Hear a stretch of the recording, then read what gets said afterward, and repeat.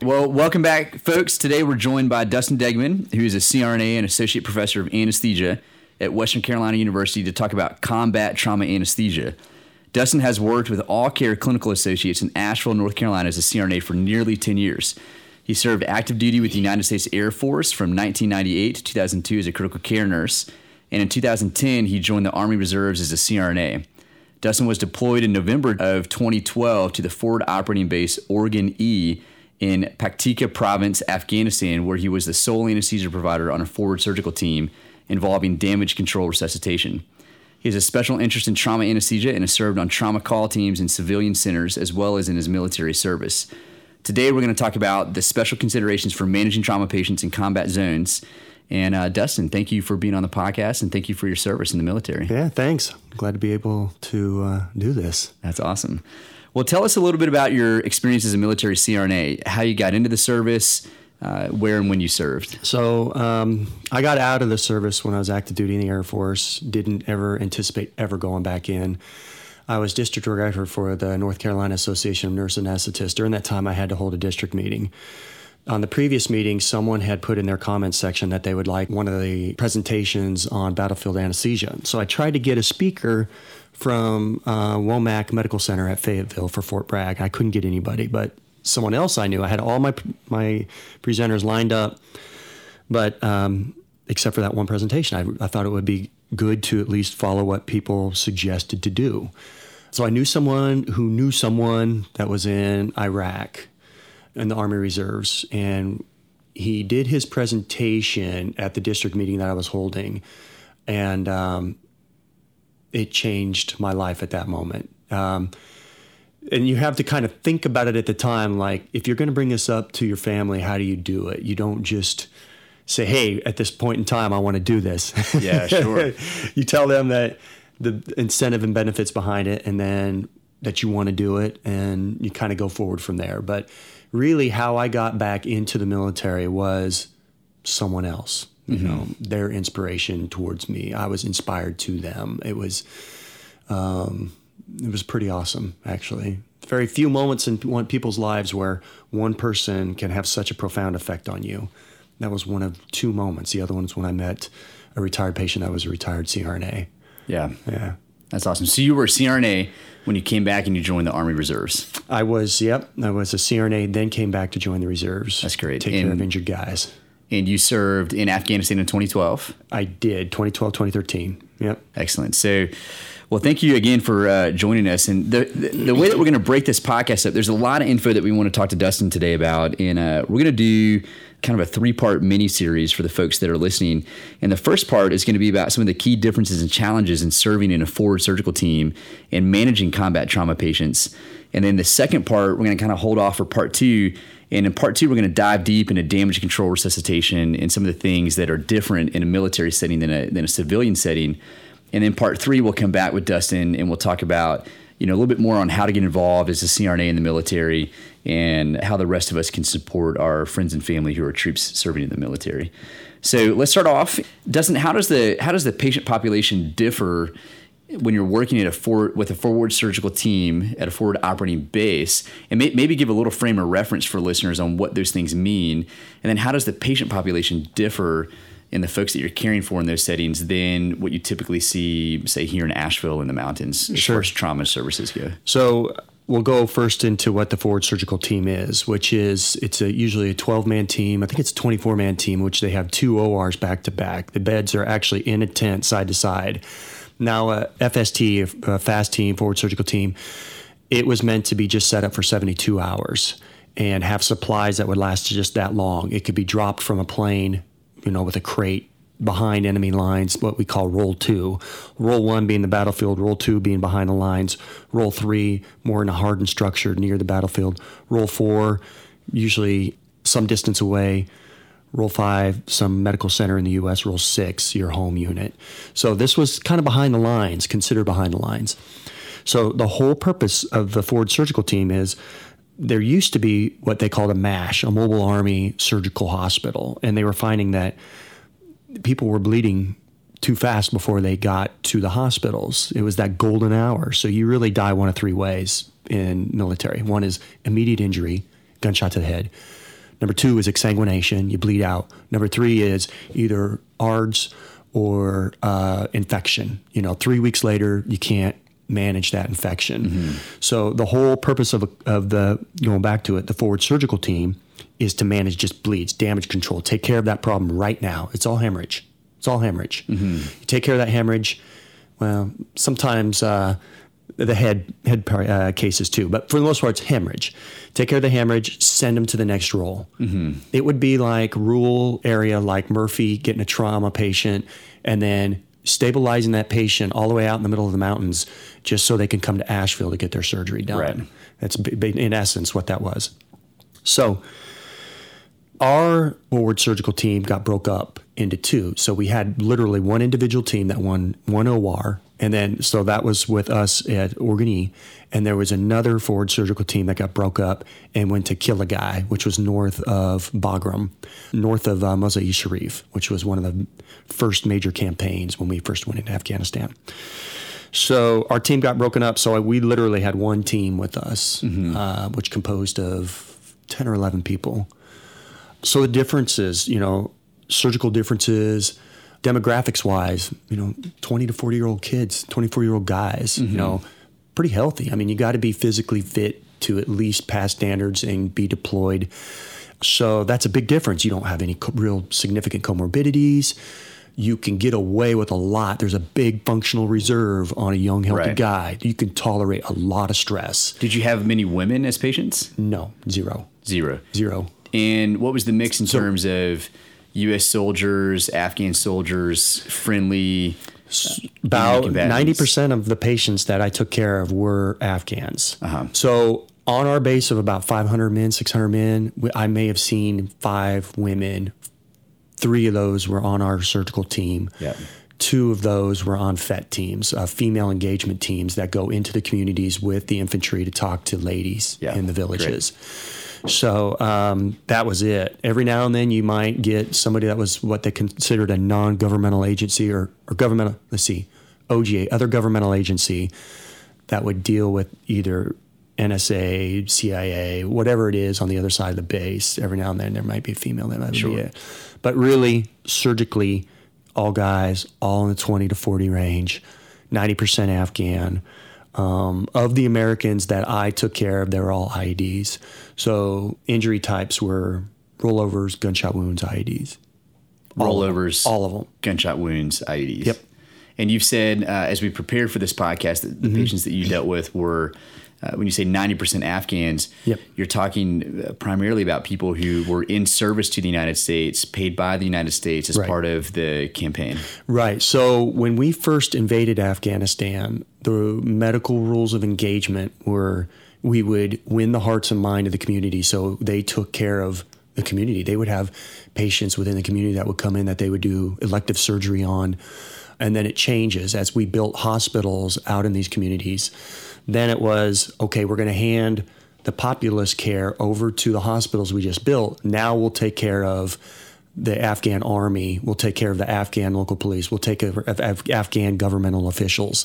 Then that changes to, we're going to only take care of the Afghans that America pays, which would be those that work with special forces, those that work with CIA. And then it changed to only American troops, with time as we're withdrawing. So the medical rules of engagement always changed. Ours changed when I was there was those paid by America. So those working with special forces, CIA. But that's not to say you couldn't do surgery for the interpreters. So we've had cases where the interpreter's nephew fell off the roof and it's obvious, green stick fracture of the arm that we would go and do a closed reduction on that he didn't want to take to the local hospital. There would be other times where CIA would come over with a guy and say, hey, this guy's got good intel, but his X-fix is put on wrong. He might give us some information if we correct his. So this is what the quote unquote Surgeon General of, we were Task Force Med East out of Bagram. We had to have an orientation with him, and he would say, if you decide to do a surgery that is not within the realm of life, limb, or eyesight, then you own it. Don't call Bagram asking if they can pick up this patient. Don't call anybody. You own it. Right. So we did own a case where we did a surgery of reapplying an X-Fix on a guy. Yeah. So the CIA could hopefully get a little bit more intel. Nice, I guess it was CIA. They never tell you what their true role is. Oh, that's interesting. Yeah. Right. Sure. So now in part 2, we're going to come back and we'll talk more about damage control, resuscitation, and the whole process and kind of goals and all that kind of stuff. So you said that your mechanism of injuries were largely rollovers, IEDs, and gunshot wounds. Mm-hmm. That is correct. In part 2, we're going to talk about the nitty-gritty of damage control resuscitation. But give us a bit of a primer on, how did patients come to you? What were your initial goals in surgery before that patient would get moved out to somewhere else to get more thoroughly managed? So my initial goal, always every day, mindset was be prepared, be ready. Know your supplies, know your equipment. I spent hours and hours and hours in our ATLS section memorizing everything that was in the cart to where if I had my eyes closed, I could grab it. To get in the OR, understand where my meds were, understand where my airway stuff is, understand where my colloids were coming from, everything. You need to know everything. So I prepared myself almost immediately when I got there. First 8 hours. Every day for those first week, I was just spent all my time in there before patient care. The second thing is the patient comes to the ATLS station, and the patients came to us because the first sergeant always carries a walkie-talkie with him who listens to the chatter to know if there's been an injury within our district, within our zone. So then he calls the rest of the team because we always had to live within 3 minutes of the OR. And we always had to write on a board where we were at all times. Whether you were taking a shower, whether you were getting something to eat, whether you were going to the MWR, Morale, Welfare, and Recreation Center, whether you were going to the gym, everybody had a pulse on where you were. So the first sergeant gets a call, says, hey, there's one coming in 5 minutes. There's one coming in 3 minutes. There's one at the gate. And then it disperses. Someone runs, gets everybody. We all meet up in the ATLS station. And from there, it's assessment. What do we got? Who can tell us about what's going on? What's the mechanism of injuries? If it's determined that there is a significant bleed going on, or if there's a significant injury to the head that needs to be repaired right away, then we go back to the OR and we immediately take care of the injury.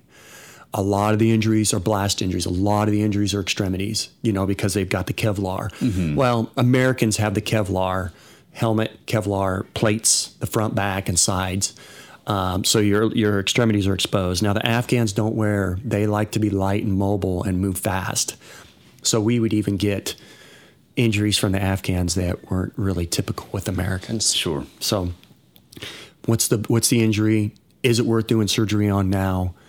And then once surgery was done, the first sergeant would let us know when the ETA would be that the Black Hawk would be able to fly them out to Bagram. Or if they were Afghan, there was a French hospital and I forget the name of the hospital, but it was in Kabul that was ran by French doctors, French healthcare team, that they would fly and they would take care of the Afghans there. So these folks are not staying with you for a long amount of time? These patients are going to stay with us after surgery, before and after surgery, maybe an hour tops. Wow. Yeah. Wow. Pretty quick in and out. Yes, in and out. How did the lack of supplies affect your practice at this base? Believe it or not, we had amazing supplies, but we were short on some. So I had a Belmont. I had a rapid infuser. I had a normal Draeger. I had FFP in my OR. I had packed cells in my refrigerator. I had narcotics in a lockbox. I had everything at my disposal versus having to run out and get everything. That's great. So what was I lacking? I was lacking cryoprecipitate. I was lacking platelets.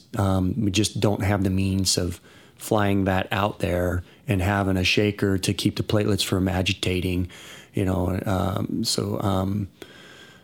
those were two things we were lacking. Dilantin was a little bit hard to come by.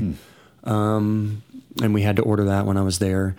But really, we had just about everything that I needed for just damage control. Not anything, we didn't have anything laparoscopic. Our ortho trauma doc had a free clinic twice a week and he saw all sorts of shoulder injury, knee injuries. He'd be like, I want to do this orthoscopically. Yeah, like, sure. I wish we had more equipment here so we could just do this, but he couldn't. Right. He would give him his Right. card and say, I'm active duty. When you get out, give me a call. I'll see you at Fort Stewart. We'll take care of this injury. Oh, wow. Yeah. Wow. Yeah, he's a good guy. Yeah, Real that's good guy. awesome. Yeah. That's awesome. So a little bit more just about the environment that you're working in. You're the only anesthesia provider I was. during that time. So there's no one else to administer anesthesia. You're it 24/7 on call. Yep. No matter how busy you were, you're it. 3 months on call. And your team was split. You said typically a forward surgical team, there's 2 OR beds, Right. 2 teams ready to go. But in your case, there's just one. Right. Did you find yourself in the decision-making process of having to triage multiple injuries who would need to come, or did that get sorted out before they got to Organ E? We did. So the battalion aid station is responsible for like sick call, people that come in. There's a person that mans that at all times. And they are pretty good about triaging and helping us if we needed additional help. But my role, so really when I was most scared when I was there was when I first got there, because I just didn't know where stuff was. Like, I understand how to take care of a bleeding patient. I just need to know where things are. Thankfully, half of my team was already there when I got there. Like, half the team left, half the team was replaced. So there were still people within that team there to know where things were, to help me out those first week, so I could figure out where things were. But we did have a situation where some Afghans went to have breakfast. They came back. Someone planted an IED under their vehicle. And then when all 4 of them went in, they blew it up. So we immediately had 3-4 patients that came right at our door. So my role as sole anesthesia provider my role was a teaching role for my medics. So my medics we were there to teach them, on the Afghans, not the Americans, to intubate, to place a chest tube, to start my IVs. Now, granted, I would do the central line, but we used our medics to their absolute fullest capability, because if something was to happen, like an IED placed under a vehicle in which it blows up, and now we have 4 traumas coming in, they need to know how to put that airway in if I'm taking care of the sickest. So that's what we did. It was very much a teaching role. In that situation, the one guy had died. The second one had blast injuries to his extremities that we ended up having to take care of. The third guy had facial burns and was managed by the battalion aid station, and the other guy wasn't injured enough. He had blown eardrums. But So you had, out of those those 3 4, surviving, you had 1 surgical patient. 1 surgical. Yep. Yeah. So understandably, I would imagine that most of your injuries are, you've got a secure base. Yes. How did security on, in, and around the base affect your role as an anesthesia provider? Yeah, so infantry provided, I was first with 1st Division and then 10th Mountain Division, moved in halfway through my deployment, and they guarded the perimeter. Now, security of the ATLS station, the FST, everybody was to put their weapon in a certain place, because you're getting injured troops that aren't going to give up their weapon. So there would usually be someone there to clear the weapon and then put it to the side. We had to check for munitions if it was, because you don't want to be running cautery on someone that has a grenade or something that could be live or tripped with electricity. So that was the other thing, is usually the people that picked up the patient would usually strip them down pretty quick in the helicopter before they got to, or check them briefly so that they didn't come on the ATLS bed with a weapon. You felt like, as far as the daily operations of that forward operating base, though, security was pretty tight-knit. You felt like your base never felt threatened. Yeah. Well, because in my understanding, you're pretty far forward, as far as you're pretty far out at Organ E. Yeah, and I should have explained it with our fast teams. So we've been so established in Afghanistan that we didn't really truly have what they call a forward surgical team that was set up for 72 hours. We had an actual physical structure, which most places did now by that time, that were located on forward operating bases that were protected. Never really felt threatened, but we had forward surgical teams scattered all over Afghanistan within 1 hour of every base. So 1 hour helicopter flight. So it was really a 30-minute perimeter around those. And that was enacted by Congress, or that was enacted by legislation, because they'd never used to be as many bases throughout Afghanistan, but it was required politically that they should have these. It kind of makes sense to have it that way too. But no, never felt threatened. We were very cautious on Christmas, thinking that we were going to get mortars, that we were going to have an attack on Christmas Day. It was a little bit tense. We checked our weapons, cleaned our weapons, counted our ammo, just preventative. It was good to just go through all that anyway as a unit. But you had a safe Christmas.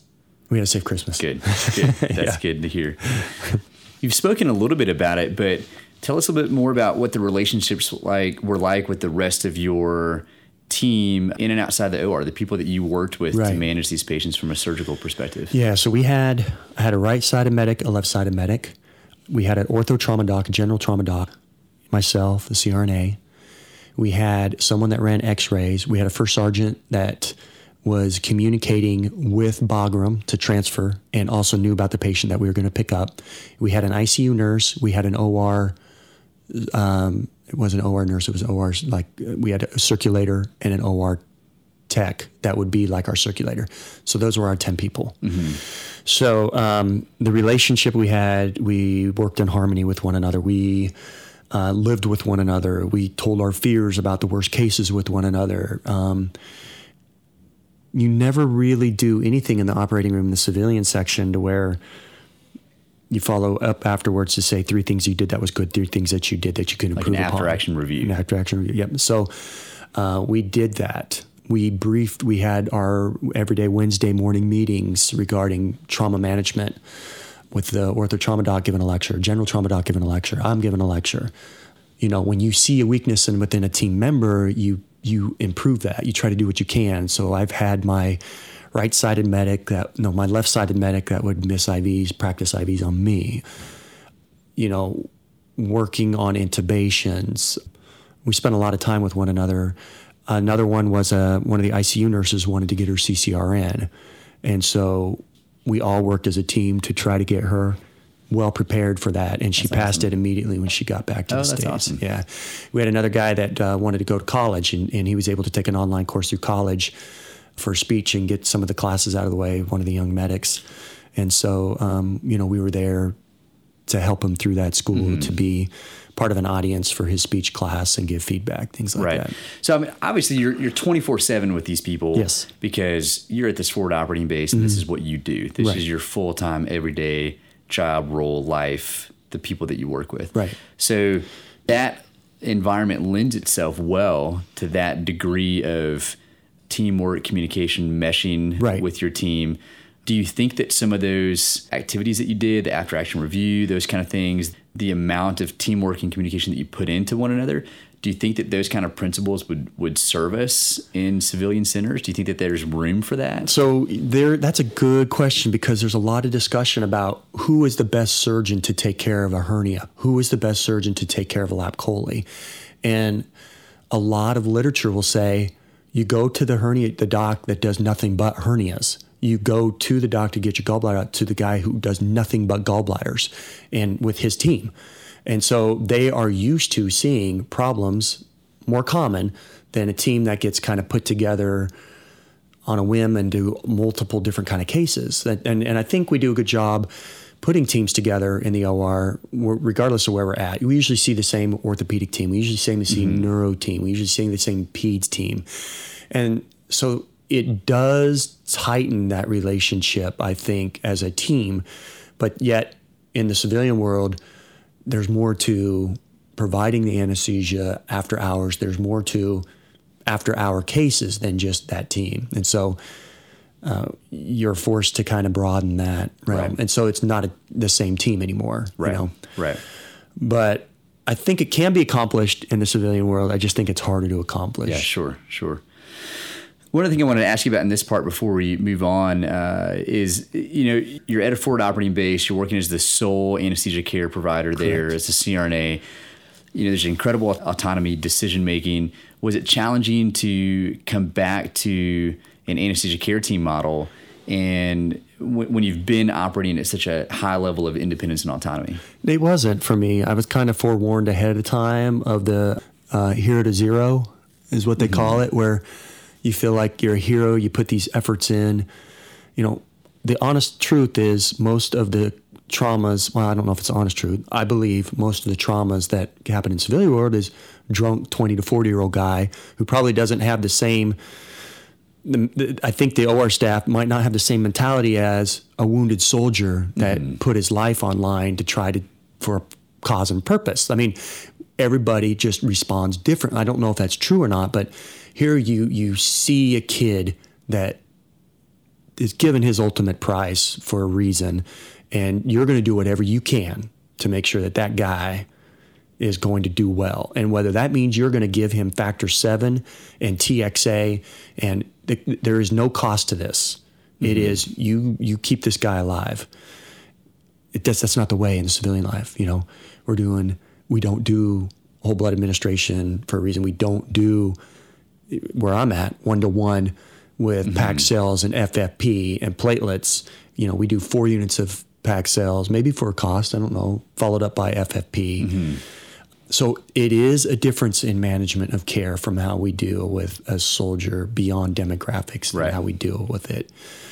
So the hero to zero, just to get back to it, I was forewarned about it. It didn't bother me. I'm already in a very autonomous practice anyway with where we practice. And so it was more of a welcome home, Dustin. That's awesome. Yeah, it was a nice transition. That's great. Yeah. That's great.